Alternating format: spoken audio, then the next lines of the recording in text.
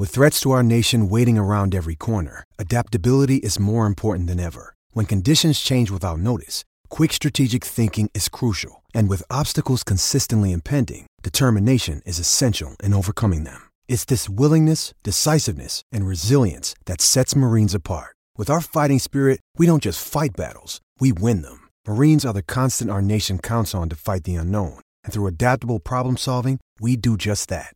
Learn more at marines.com.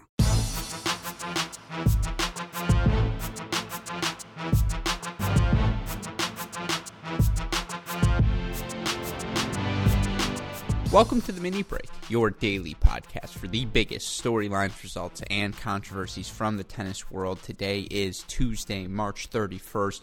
Before we get to another edition of Technique Tuesday with our friends from MyTennisHQ, just want to remind all of you listeners that today's podcast is brought to you by our friends at Diadem Sports, and you know what I'm about to say. Diadem Sports is helping tennis players across the globe elevate their games by designing the most innovative performance tennis gear on the planet. You know about their Elevate 98, you know about their Nova 100, their 5 different sets of strings, all able to help accentuate your game regardless of your playing style, but also tailor-made for each playing style out there.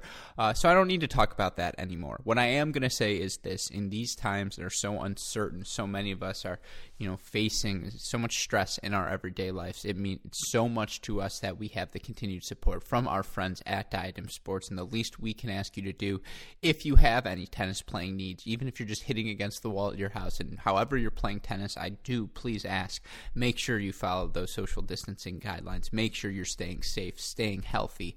But if you have any tennis needs, Diadem Sports can fulfill them. So go to their website, diademsports.com. Another gift for you listeners: use our promo code CR50 to get 50% off all of your tennis needs. And again, we are so grateful for their support. The least we can do is ask you to go support them. Now, before we get to today's interview with Austin Rapp, again, of MyTennisHQ, there was a little bit of news that I want to talk about real quickly. The NCAA vote on whether they were going to extend an extra year of eligibility to all of those seniors, spring sports seniors whose final, or winter sports seniors, I suppose, as well, whose seasons were coming to an end, but those seniors who had their last final year of eligibility wiped away by the coronavirus pandemic. The voting results came out today, and I suppose it is. Let's start with the good news, because there is good news. There's also bad.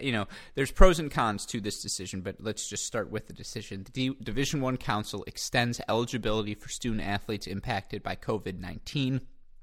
The Division I Council on Monday voted to allow schools to provide spring sports student athletes an additional season of competition and an extension of their period of eligibility. Now, of course, the key phrase there, spring sport athletes. That does qualify men's and women's tennis. It does not qualify sports like basketball, who were, March Madness, all of those athletes. Their season is over.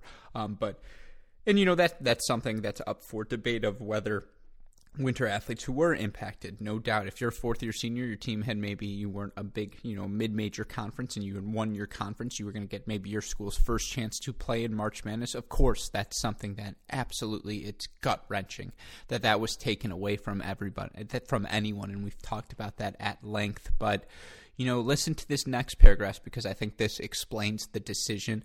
I'm not just saying justifies, but I'm saying explains. I want to make that clear before I read it.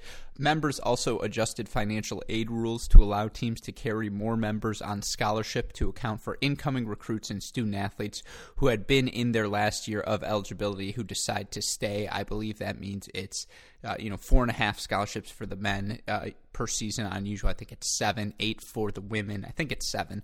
But what this is saying is in a nod to the financial uncertainty faced by higher education, the council vote also provided schools with the flexibility to give students the opportunity to return to the 2021 without requiring that athletics aid be provided at the same level awarded for 2019-2020. So what they're saying there is, hey, we're feeling stressed by schools, and to a certain degree, come on, you're the NCAA.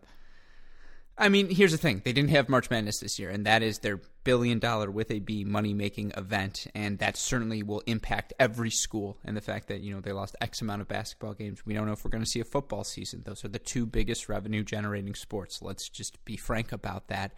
Certainly, that will play a factor in the financial flexibility. That's what that announcement is alluding to. And then it says this flexibility applies only to student-athletes who would have exhausted eligibility in 2019-2020, meaning if you are still on the team and you're not a senior, you weren't a senior last year, you are still going to be required to be provided that athletic aid. But again, more members on scholarship to account for the incoming recruits and student athletes who had been in their last year of eligibility means both teams can exceed the 4.5 or the 7 amount for the men and women respectively. It means that you're going to be able to have expanded rosters. We're going to see some rosters that are bigger than usual. And I know conferences has certain rules depending on what conference you are and how many people can travel to a certain match, how many people you can have on the active roster. I think that's they're unlimited depending on your size, but still, it's certainly going to create some loaded rosters and some incredible depth depending on who comes back for what school. But there's also the idea of, is it going to accentuate the gaps between the haves and the have-nots? Certainly if you're a USC and you get to bring back Holt and Smith for another year, then that's, by the way, assuming they are going to come back, and that's a whole nother discussion. We're going to speculate on that and more tomorrow on tomorrow's podcast with my college tennis holy trinity of Chris Halliors and Matt Kowiak, and have a really fun college tennis exercise, a way too early look at the top 10 and the seniors we would bring back if you can pick one. Snake draft. We're going to have fun. You'll see. Stay tuned for tomorrow's mini break. I'm also going to have Andy Katz, former I interviewed Obama and got his March Madness picks. Of course, you know him from ESPN, his time now at CBS. One of the best out there, certainly, and we are so thrilled to have the chance to chat with him tomorrow to talk more about this.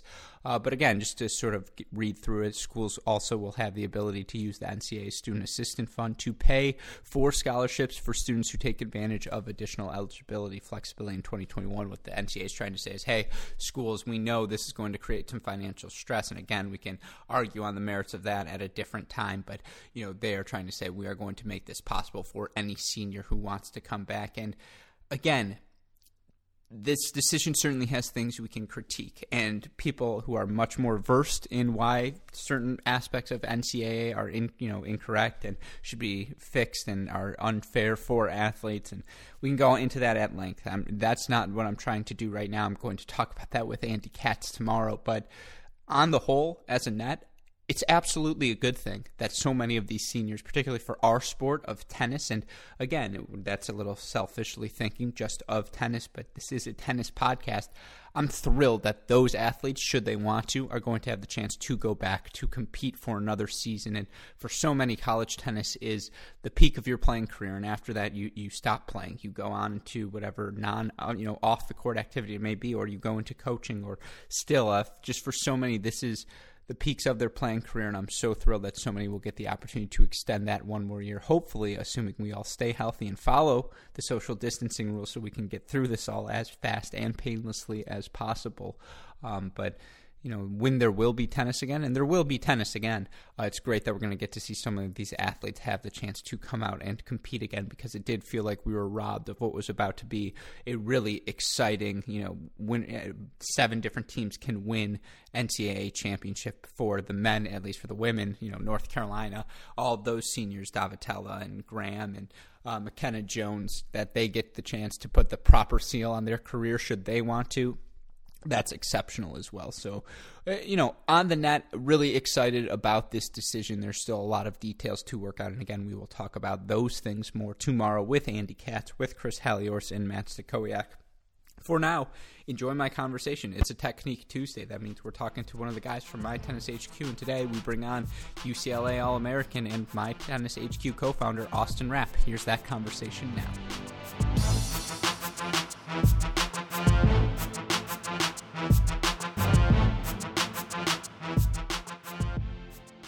Joining us now for another Technique Tuesday here on the mini break, the former UCLA All-American and co-founder of MyTennisHQ, Austin Rapp. Austin, welcome back to the podcast. How you doing? Hey, Alex. Good. Thanks for having me back on. Oh, it is always a pleasure. I keep saying this, but anytime I get one of these conversations, given the self-quarantines, I'm just so excited to talk to another person. Yeah, it's nice. A little bit of not human contact, but as close as we can get right now. No, I had to go buy groceries because I can only eat so much peanut butter. And I was like at the deli counter, and she's asking me, I was getting turkey. She's like, do you want it sliced thick or thin? And I just like, maybe it's because I haven't interacted with humans in a while, but I took a second. I was like, oh, thin, please. And she's like, is this your first time? And I was like, no, it's not my first time buying turkey. I just haven't freaking interacted with anyone. I'm sorry, it didn't register that you were talking to me. And I guess that's a me problem, but that's where my head is at going into this one. That's why always thrilled to get the chance to talk a little Technique Tuesday, especially I imagine, again, with the going quarantine. Have you started doing these mock shadow drills at home? What's your regimen looking like right now, Austin? My regimen's not looking too serious as far as tennis goes right now.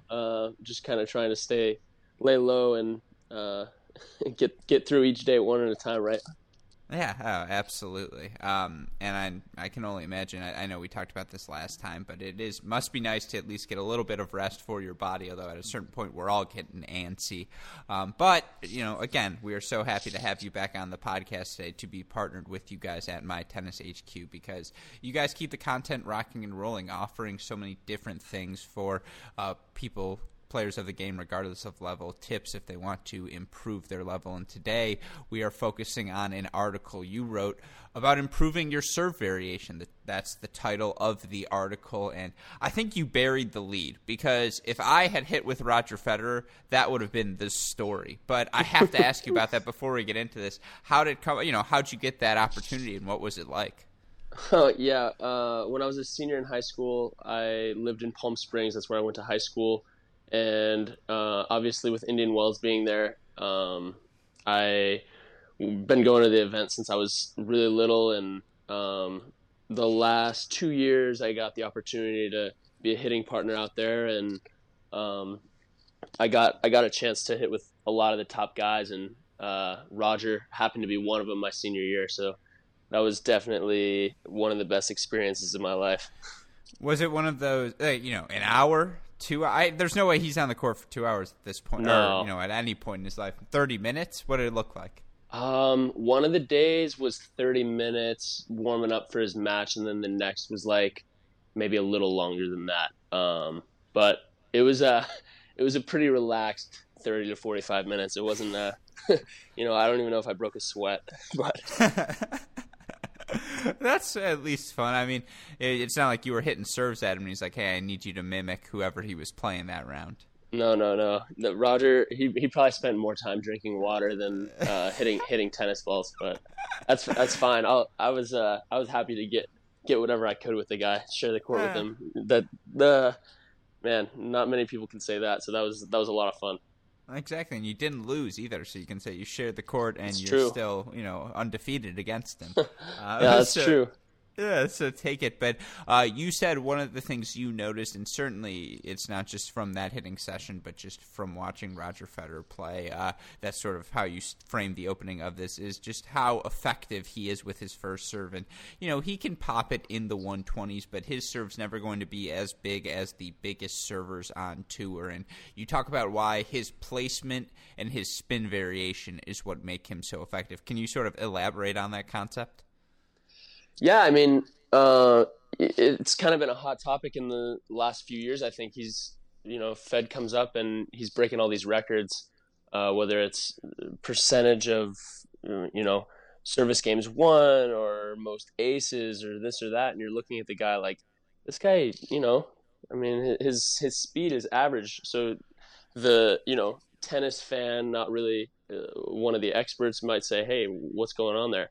But it's obviously the way he places it, and he's obviously a master. So the way he's able to place the serve and follow it up with the first ball and disguise the server, his biggest weapons with it.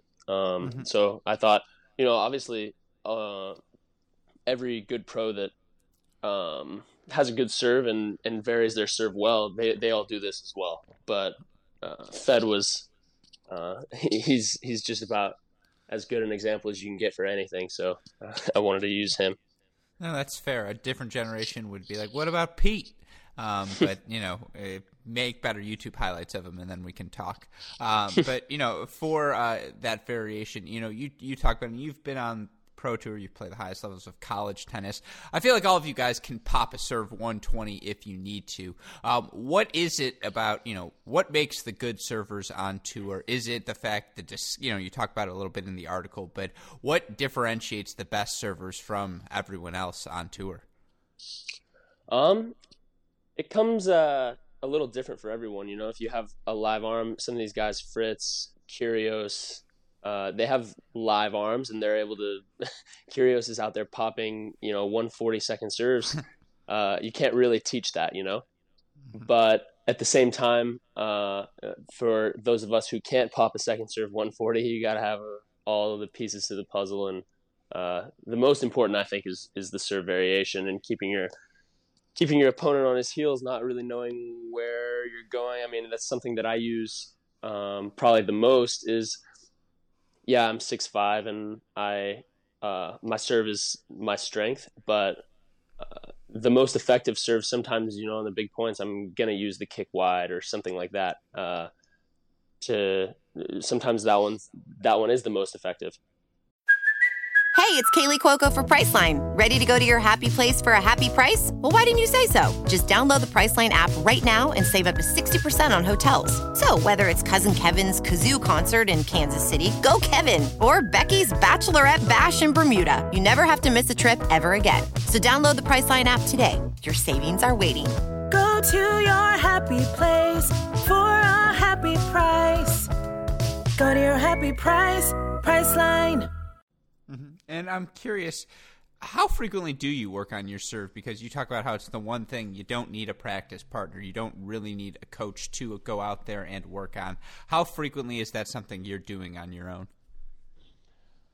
I mean, it's one of those things that obviously I do talk about that in the article, is you can get better at it on your own. And it's something that everyone probably should spend a little bit more time on.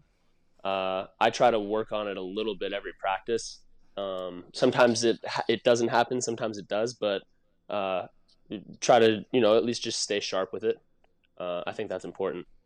Mm-hmm. And you talk about it's as simple as setting up targets, right? You can keep things pretty easy and just go after them. It doesn't really matter what spins, what speeds you're working with. Well, the most important thing is to have intention, right? So not just I see a lot of people, they get their basketballs, and I teach more so is knowing when you step up to the line which serve you're hitting, and go and try to hit it to the best of your ability. That's kind of the most important thing, because obviously at the end of the day you're trying to, in a match, recreate that. You're obviously going for you want to execute the serve that you had in mind. So the only way to really practice that is to have a visualization before and go for it. Mm-hmm. And how frequently, I feel like something we can all do at home right now is literally just toss the ball up in the air. And I know that sounds, kind of, it would be foolish to look at in the mirror, but it does make sense. But for you, disguising the toss is something you talk about, and that's probably one of the most difficult things for, average tennis players, is to hit the same spin, variety of spins at the same contact point at different times. Again, how is that something you work on just through repetition? Yeah, it's through repetition. There's some certain drills that you can do to work on that. Obviously, my kick serve toss is going to be a little bit different than my first serve toss, but I try to teach and practice myself, trying to be able to hit basically every serve from the same toss, just so that the opponent that I'm playing against doesn't know what is coming, and that's where I'm able to burn a guy on maybe a 105 mile an hour serve out wide, as opposed to the big 130 T, or you know what I mean? Yeah, absolutely. I'm curious, in your mind, what's the toughest serve to hit? I struggle the most with the And slice. By the way, this is not a scouting report. This is confidential information. It's gonna be, Yeah. but no, No, the serve I struggle the most with is the T serve on the ad side, like the slice T. I'm able to get it out wide pretty well on the deuce, but yeah, I think that's the toughest serve to hit for a lot of people. Just yeah, that it is a tough one. I would only go for that one when I was feeling it. I'm like, all right, I'm feeling loose today. Let me go. And I'm sure, for you that'd be like, yeah, this is a rough Tuesday. But for me, it was it worked effectively every so often. My doubles partner in college, who wanted me to ask you if you remember the name Max Rothman. Yeah, of course.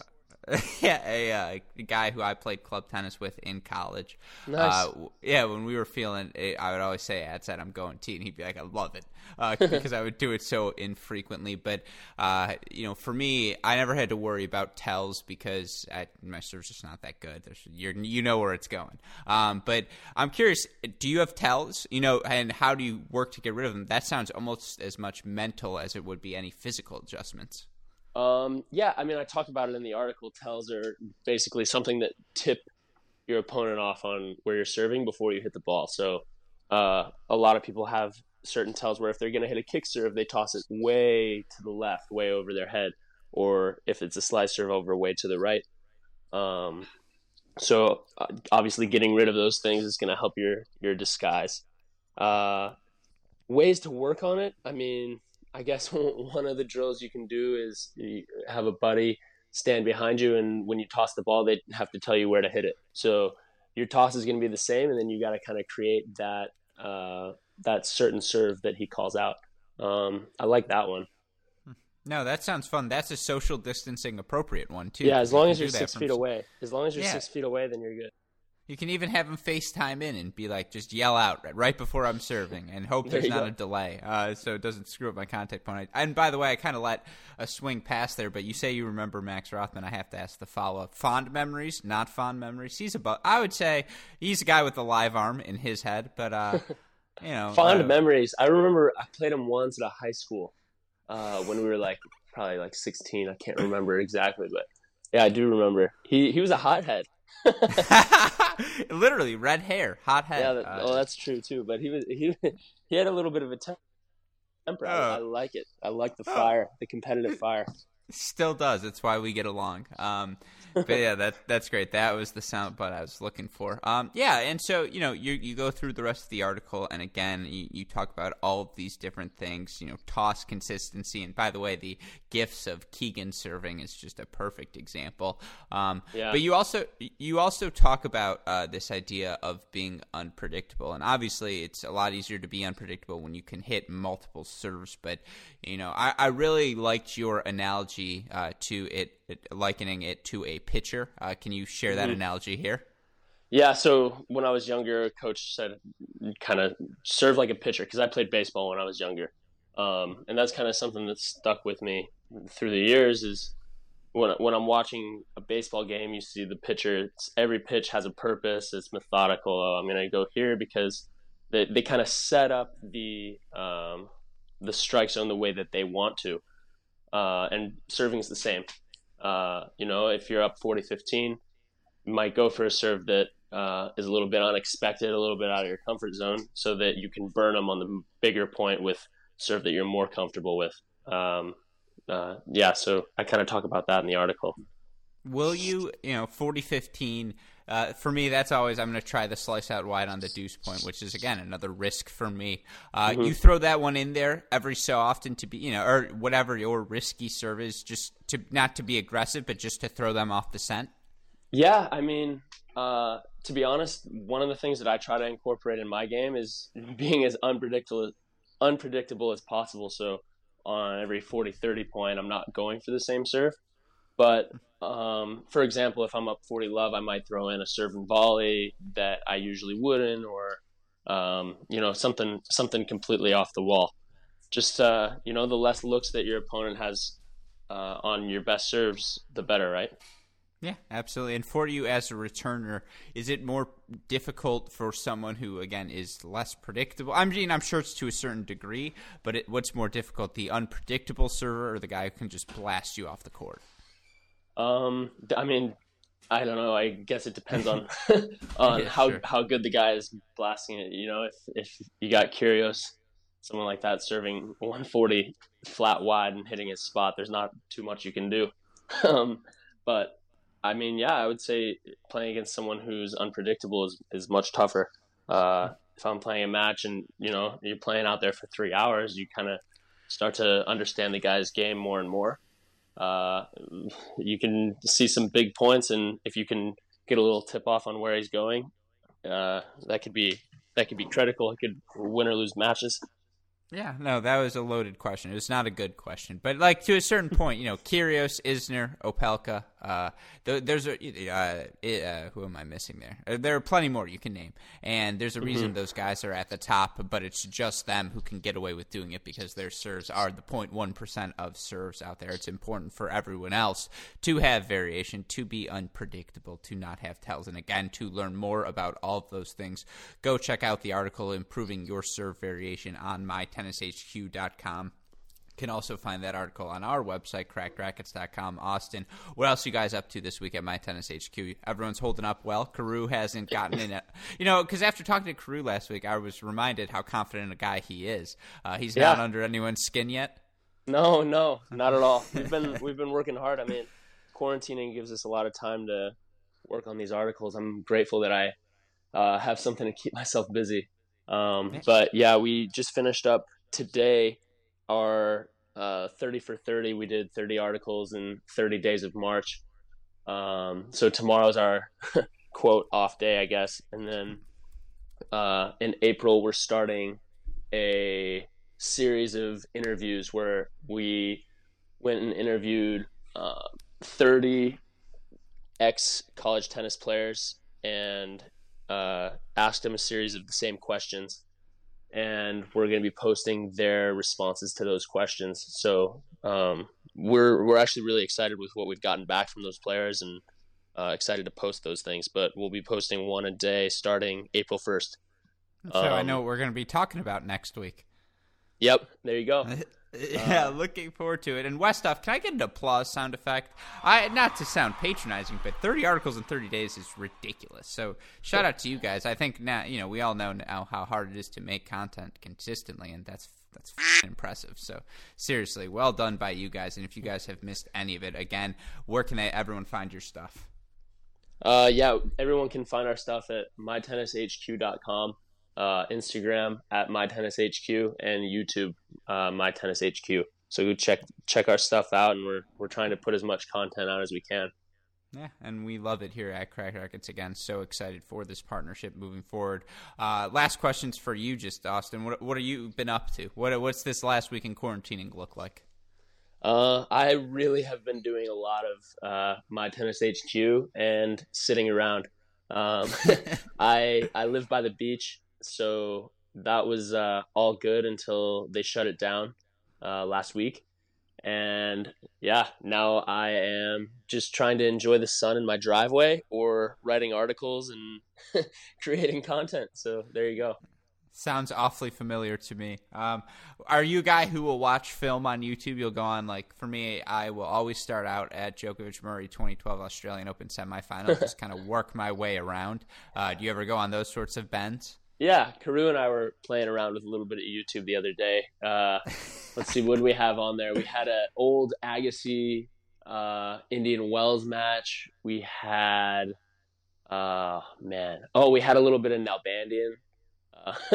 Yeah, we're tennis nerds, so we enjoy that stuff as much as the next guy. So I think I've given it away already, but we have a series called CR Classics coming out where we're just going to, it's a video series as well as podcast. We're going to look at some old matches. Nice. I feel like one of these weeks we should get you on the video. You're definitely camera presentable, and maybe I'm down to talk 90s as well. I would watch a Sampras Agassi match from, I'm sure you can find the highlights on YouTube and break it down if you're interested. So, just let that'd me be know. great. Yeah, that'd be a lot of fun. Yeah, for sure. So we'll keep, it's no different. it's no different than what Karun and I do on our couch when no one's listening. So well, you say that. I get a little racier. My joke's a little more on edge than usual. No, I don't know. It's pretty normal experience, but I think, that could be. It'd be like a film study. I feel like that's a natural progression. And my tennis observations probably a little less justified. I don't know. We'll see. We'll do them. But again, Austin, thank you so much for taking the time to chat. Stay safe, stay healthy, and we will talk to you again soon. All right, you got it, Alex. Thanks so much for having me on. Yeah, of course. Take care. All right, bye.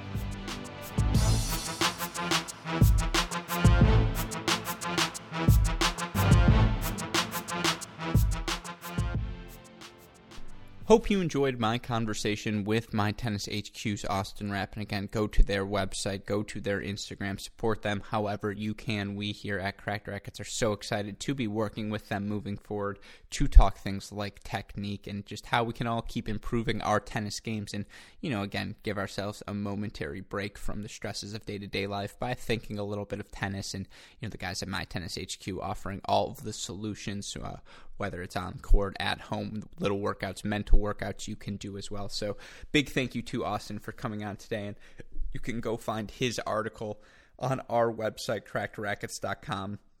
And, of course, on their website as well, MyTennisHQ. A couple of other things to plug before we wrap this up. I talked about it in the intro. Really excited to get the chance to talk with Andy Katz of CBS Sports, formerly of ESPN, college basketball guru, a guy who's obviously taken a larger role in college tennis as well as of late. On tomorrow's podcast for more on the NCAA's decision. Also going to have a really fun podcast tomorrow talking about the most impactful seniors who could come back next season with Chris Halliors, Matt Stakoyak as well, so be on the lookout for that tomorrow. Cracked interviews-wise, we've had some really fun guests as of late. Dennis Kudla, which I believe is being released today. We've also had Claire Liu, Christy Ahn of, obviously top 100, but also whose social media has just been killing the game. So all of those interviews in the queue, Cracked interviews-wise, mini breaks every day. Jamie and I did a really fun college tennis-esque exercise. We picked college D1 rosters from the ATP rankings. There were rules for each position. One singles could be top 10. Number two singles 10 through 20, and so on and so forth, as well as doubles lineups as well. That was, again, a really fun exercise, and if you guys want to pick your teams, share them with us, please, on social media, at Cracked Racquets, at Great Shot Pod, at Jamie McDonald. We want to hear from you. We think, at times like this, it's important. We all stay socially distanced, but we stay connected as well. Physically distanced is the better term. We still want to stay connected and hear from all of you. And again, so go check out the minute break. We've also, as I teased with Austin, CR Classics is in the queue. It is our breakdown of some of the best matches of the past, just in tennis history, and we break it down with video highlights on YouTube as well as in podcast form. Speaking of YouTube, a product we are so proud of. Our third episode of Overserved, our look at all of the unintentional comedy that happens on a day-by-day basis in the tennis world. Episode 3 out on YouTube now. If you haven't, go subscribe to our YouTube channel. I promise you'll enjoy it. It's these podcasts plus video graphics and more video series. Again, super producer Daniel Westhoff just continues to fucking kill it. So shout out to him for the job that he has to do day in, day out. Shout out, of course, to Max Fligner as well. Shout out to our friends at Diadem Sports. Go to their website, diademsports.com. That promo code CR50, 50% off your needs there.